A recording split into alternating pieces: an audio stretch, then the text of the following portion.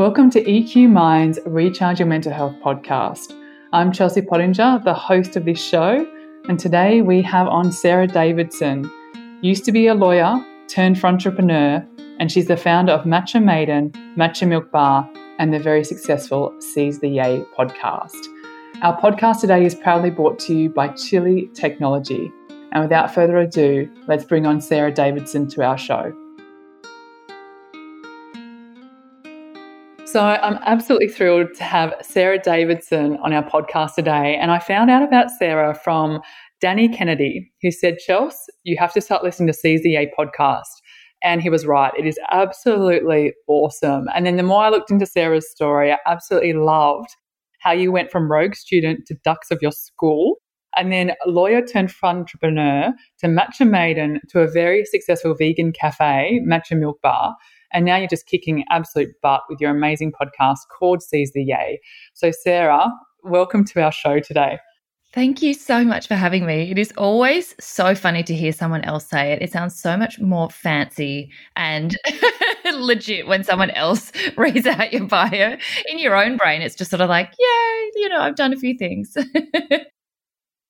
It's incredible. And no one sees the hard work a lot of the time of these entrepreneurs of what you do behind the scenes. And so I thought, let's start there, the start of Matcha Maiden and hanging out in your commercial kitchen, doing all the hard work at the start, because people sometimes don't see that, behind the scenes. And I'd love to know what keeps you going through the tough days, because as entrepreneurs, we definitely have them. And as corporate professionals, I know people have tough days. How do you keep going day in, day out? What gets you through?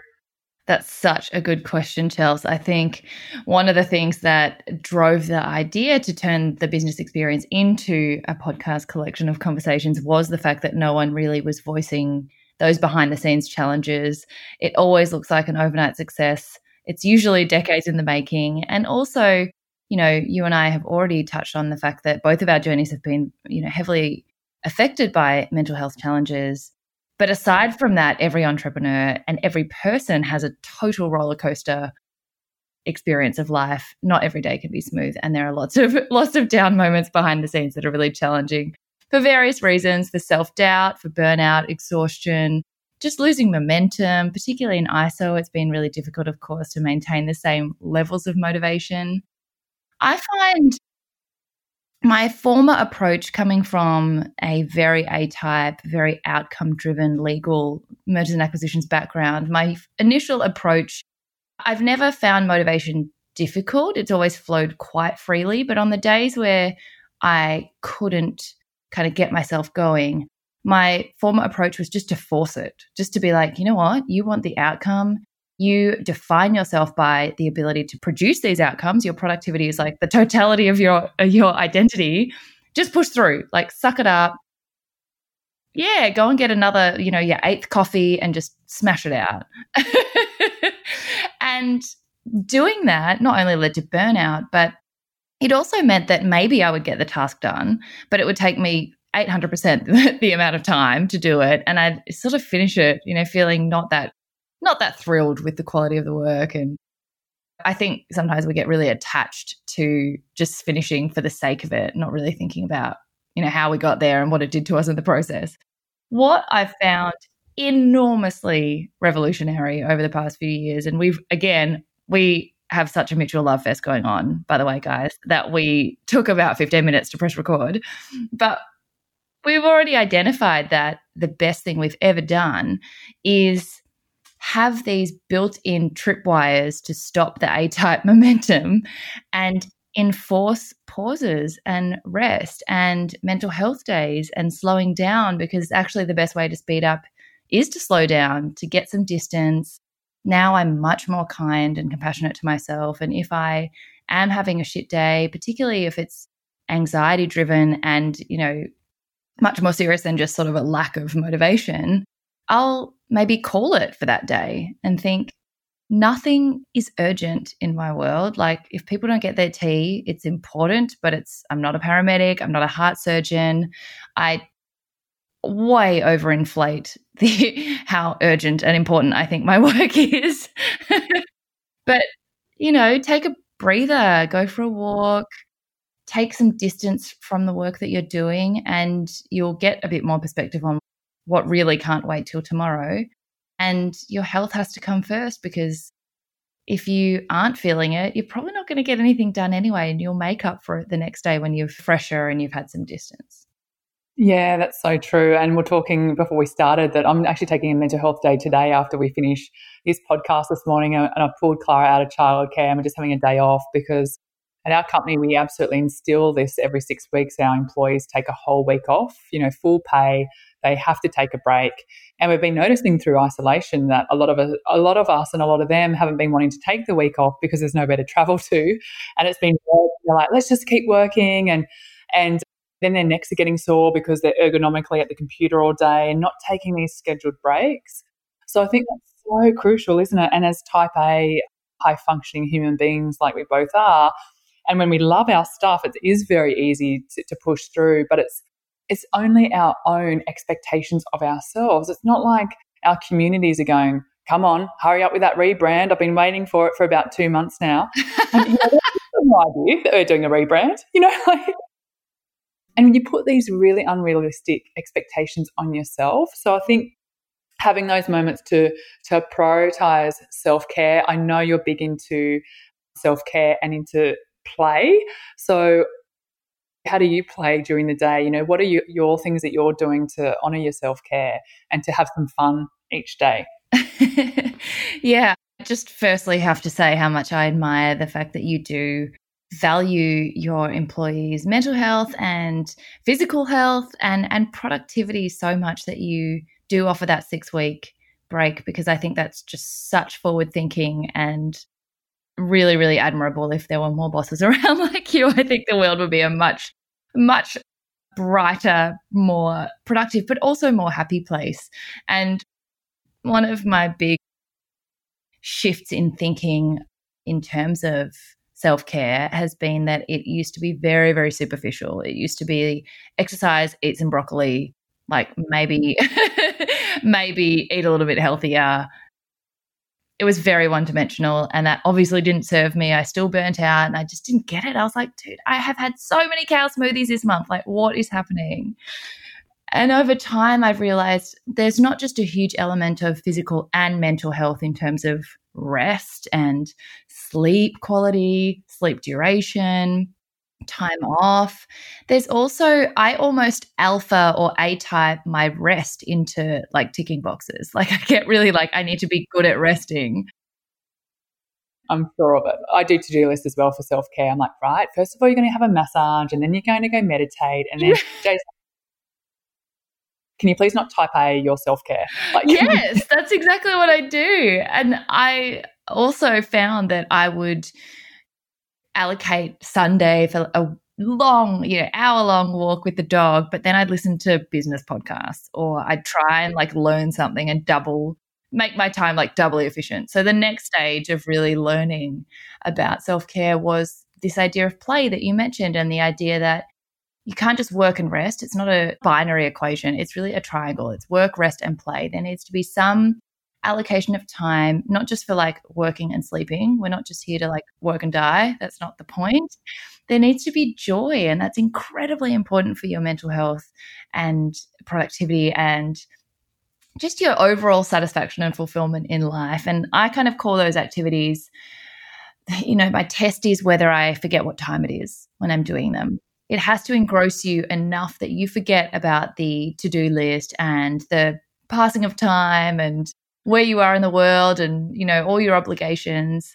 And I really make once a day at least, like even just a 15-minute to 20-minute or a 1-hour Netflix episode, or I'll play with the dog without any devices. We signed up before isolation to gymnastics classes where we just, and not gym like in the gym, but like tumbling into foam pits, falling around like 5-year-olds. No goal to get better week to week. There's no like improvement aim. It's just like roll around like a total moron and just don't care what you look like. Crime books. I've really embraced fiction as not a waste of time. To me, that just, I'm so engrossed that it feels like hours have passed and I feel so rejuvenated after I finish get my nose out of a book. I've just found playing and observing that not just the most successful, that's probably the wrong metric, but the happiest people are people who have a great relationship with their work, but also make time for a hobby that's purely for fun. And that's been, my favorite thing. You mentioned massage, absolute all-time favorite way to look after myself and suspend time. I love bubble baths. And I'm also, I've really just let go of the idea that my rest needs to be intellectual, and I will binge on a terrible show for hours. I'll watch a whole season. I love that, because it's very easy for us to go into, okay, I'm learning how to surf. Now every week I want to see improvements. I've got a surf coach. I want to get in green waves by maybe barrels, in about 2.5, maybe months, like just completely unrealistic, by the way, because surfing is so hard. But you're so right, like going into it with no agenda and just mucking around, just having fun, playing, let time pass. I read a really good fiction book actually just last week called Where the Crawdads Sing. Oh my God, I love it. It's so good. I'm like literally at night time, like, good night, Jay, it's 8:30. I'm like, I'm going to bed so I can literally tuck in to this book. It was so good. But I loved that. I loved looking forward to, the fiction reads, because I'm like you, like every moment I was like, okay, I'm going to read a biography. And then when I'm walking in the morning, I'm listening to, Jim Quick's podcast or your podcast, or I'm constantly in this learning mode. I'm like, hang on, let's just have fun. Now when I go for a run, sometimes I just listen to music that pumps me up, or, and I find my daughter gives me a lot of that playtime as well. And I just get involved with role playing with her. Like she kind of chooses the game. And I'm like, whatever, darling, you tell me what you need me to do and I'm here with you. So, which is really cool. So I think that's such a big element, isn't it, that whole play? Because you're right, we don't want to skid into our coffin, 50 years from now going, well, that was a pretty average ride. I just worked and slept. You want to actually go, that was amazing. What an epic time I've had on this planet. So I really, really like that. And it kind of moves me into, around our mental health journeys, because I know that you have also, and to be honest, it's a bit of a trait with type A, highly functioning, intelligent human beings in terms of a lot of them do suffer some form of anxiety. So if you're sitting there thinking I'm the only one that suffers anxiety, you're not. I actually would think the statistics are more around 1 in 2 people. And especially the people that I work with, because they are in corporate and high functioning. But I just wanted to say to you, Sarah, thank you so much, honey, for being someone who actually does really normalise the conversation for mental health. And I was going to ask you a personal question actually around, what does anxiety feel like for you? Because for everyone, it kind of feels a bit differently. But I think people get a good understanding there of, what are symptoms like for you physically or psychologically? And it just removes that stigma of, hey, it's okay if you're not feeling okay. And these are some of the symptoms. So it's probably time to go and have a conversation with someone if you are feeling any of these things coming up for you. So if you don't mind and if you feel comfortable sharing, I'd love you to share what it feels like for you when you're going through any kinds of anxious states. Yeah, I think that's such a great question. And it is a really big part of normalizing the conversation, because I think there's a huge misconception, maybe not so much with depression or other forms of mental health challenges, but anxiety in particular, I think is a little bit of a misnomer, because people just think you feel anxious, which is a normal emotional state. That's in the normal spectrum of a person's day-to-day emotions. And anxiety, to me at least, and to, in fact, most of the people I've spoken to who actually suffer from anxiety, the anxious emotion and anxiety are they manifest completely differently. And the name kind of makes you think, before I'd had experienced proper anxiety, I always used to think people who said they had anxiety, I was like, just chill out, like just go to the beach or something, like just relax. I just thought they were normal anxious, but just times 10 or something. I really didn't understand that it was a completely different feeling. The name is very confusing. So for me, it manifests. I actually wrote a blog on this sort of as a blow by blow for this exact reason, to reach out to other people who might be experiencing it, because it's not what I used to think anxiety would feel like. And also, again, to normalize it. And at a low level, dull, chronic level that I might experience, and still be able to work on days where it's just sort of in the background, but not completely crippling. I try and explain it as if, just imagine someone had called you and said, your loved one, something's happened, and then they hang up and they can't give you any more information and they leave you hanging for like a day. So you've got this impending sense of doom, like something's happened. It's not attached necessarily to anything though. It's not a tangible, like, there's going to be an earthquake. It's just this anonymous sense of, oh my God, something's wrong.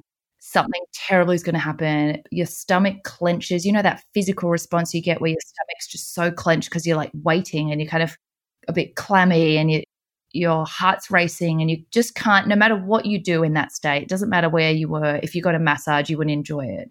If you went to the beach, like nothing would relieve that sense of just something's going to happen and it's not necessarily a positive thing. And so I sometimes sit in that clenched, resistant feeling of, it blocks out all the other emotions that you might have because it fills up so much of your brain that I get also a corresponding feeling of resistance towards doing anything productive. Like a work email will really overwhelm me. I'll just be like, oh, I'm not in the mental space. I can't think clearly. I'm just not really feeling it. And that can last for quite a while. I often, not often anymore, but in the beginning, it manifested also in quite severe panic attacks, which would be just the severe escalation of that every now and then. Again, not necessarily related to any trigger. They just came on. And that would be where it would actually be so physiological and so not emotional that I thought I was having a heart attack. So your heart races almost to the point where it's like jumping out of your neck, like people can see your pulse on the outside. I would get numb or tingly. So I get numb in my hands. They'd start to tingle and then they'd go numb and then your throat kind of starts to constrict a little bit. It was entirely physiological. And I was at the start so confused when someone told me it was anxiety. I was like, wait, no, I'm having a physical reaction, like an allergy or, this is not, I'm not just anxious, like I'm chill. I was just watching TV. And I think now I understand that anxiety as a condition is actually very physiological as opposed to feeling anxious, which is a completely natural phase. We all feel anxious and there's definitely a normal level that's not anxiety. So if you do feel anxious from time to time, that's okay. But yeah, that's how it manifests for me. And it affects my appetite sometimes, affects my sleep. But above all, the biggest thing I want to, sort of remind people of is that even though it does sort of change the way that I do things, I still have an enormously excitable, fulfilling life. It's totally manageable. It doesn't change your ability to have a great time, to achieve great things. It's just something you work around. It's like a physical injury. If you, have a shoulder issue, you can still do life. You just have to work around it.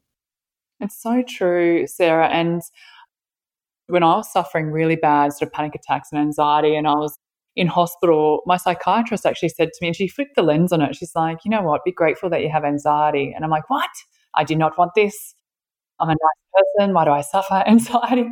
And she's like, it's not about being nice or not nice, Chelsea, but the reason why you're successful in your career is because you've got a little bit of anxiety, because it makes you a go-getter. It makes you driven. And I thought, what a beautiful way to look at anxiety. And then she said, and what I say to my depressed patients is be grateful that you have that, because without the storm and the rain, you don't get the full spectrum of the sunshine. So she said, her depressed patients are the ones that feel every emotion on the most extreme degrees.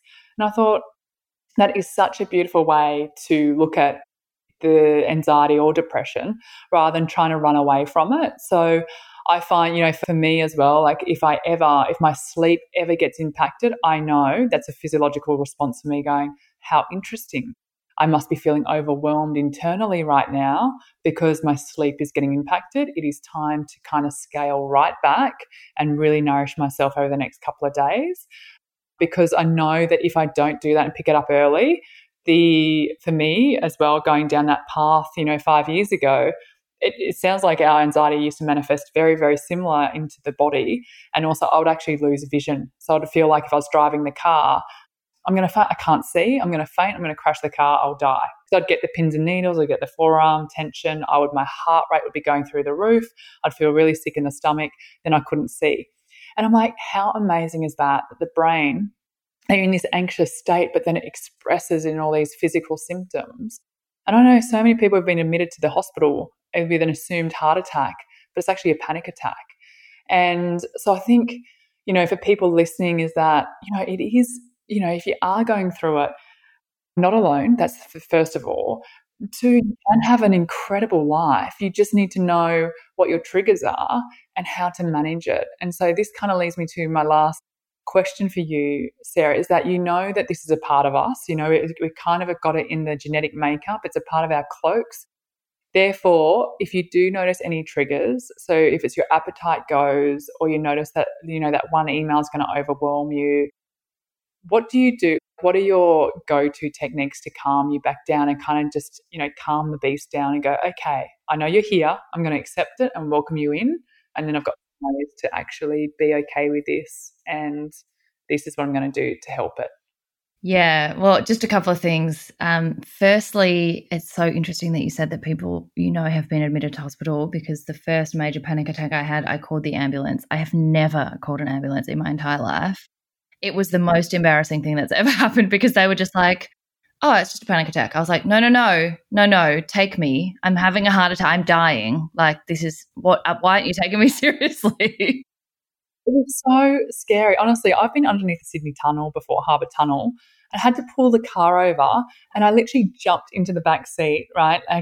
So security could see this like SUV pull over to the side of the tunnel, and then the driver's missing. So they sent they sent the police, they sent like all these ambulances, and here I am laying on my back seat of my car having a panic attack and just laying there, just deep breathing, because I didn't know what it was. So I'm like, oh my God, I'm going to die. And then the police are like, what are you doing? And I'm like, I couldn't see. So I just pulled the car over and just thought I'd jump in my back of my seat and just wait for a little while for it to go away. And like, it's so funny in hindsight, but like, obviously at the time it's terrifying. But yeah, I think that's such a good reminder to everyone. Firstly, that the symptoms can manifest in ways that you would never expect would come from your brain, but also that we've all had that moment of like, what the actual fuck is happening to me? I know. If anyone could see me right now, like, what the? Yeah.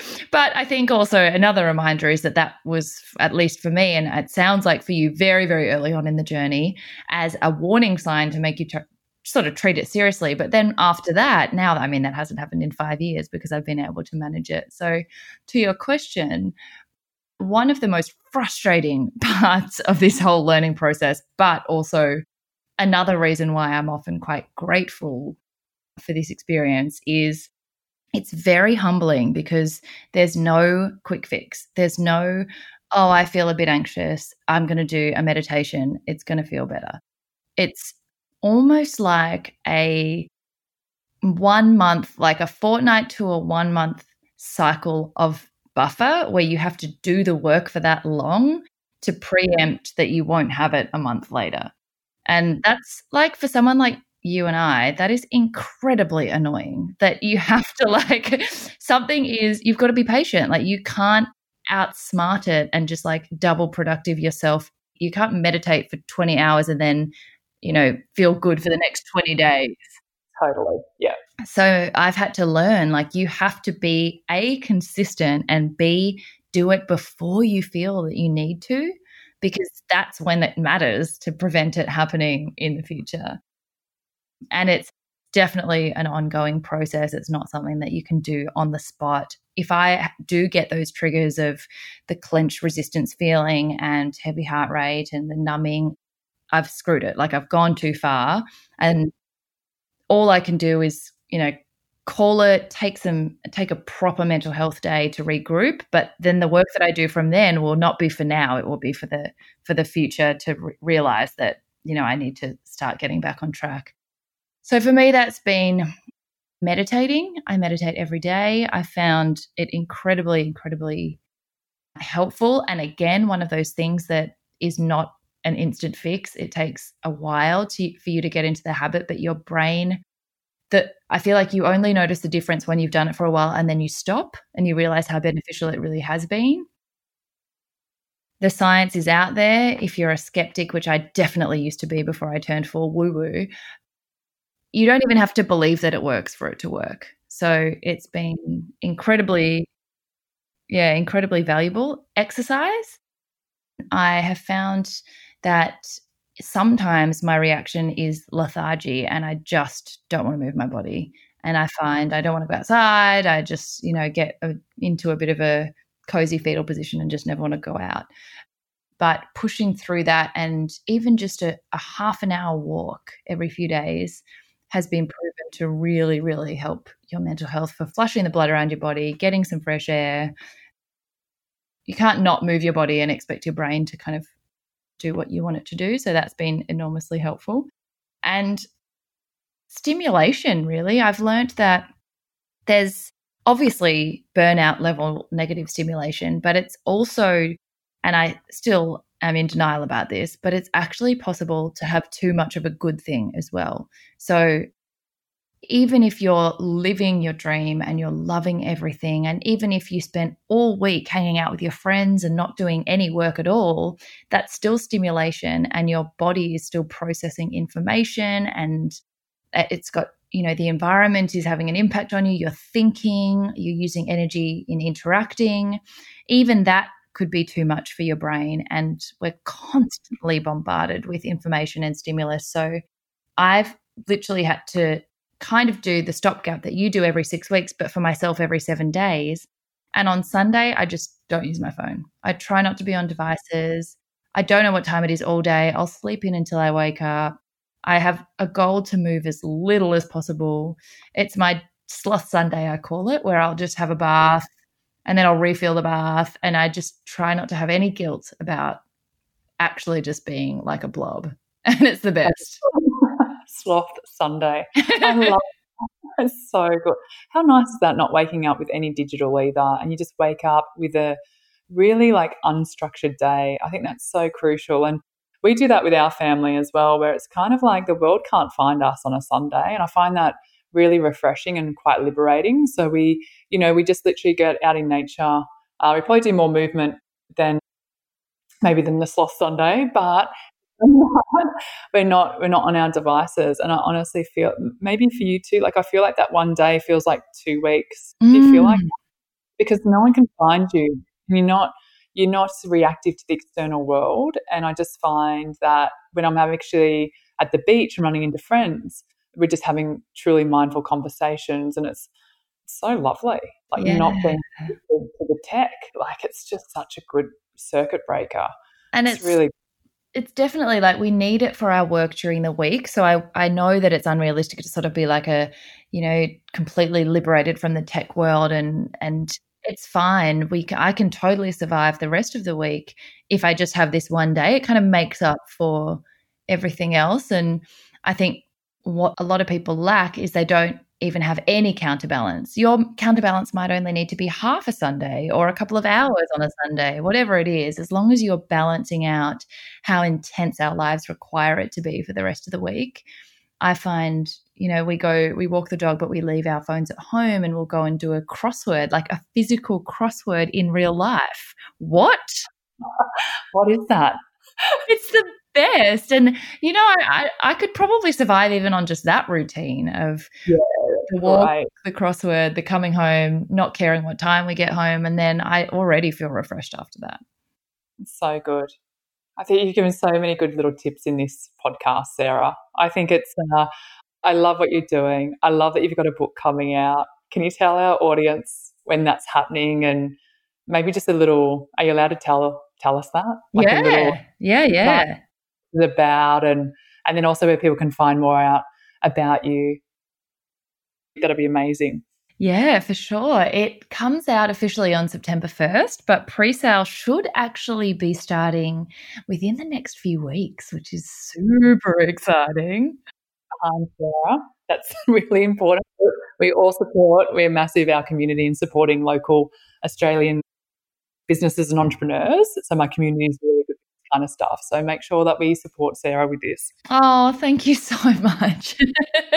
And it's pretty much, it's a nonfiction book. It's pretty much Seize the Yay as a concept, the idea of breaking the autopilot circuit, that productivity hamster wheel, and changing the conversation from, measuring our life by metrics of success and financial goals, which are of course important, but turning the dialogue a little bit more around to what lights you up, what makes you feel like your talents and your skills are united the most, and then those other metrics fall into place if that first dialogue is where you lead from.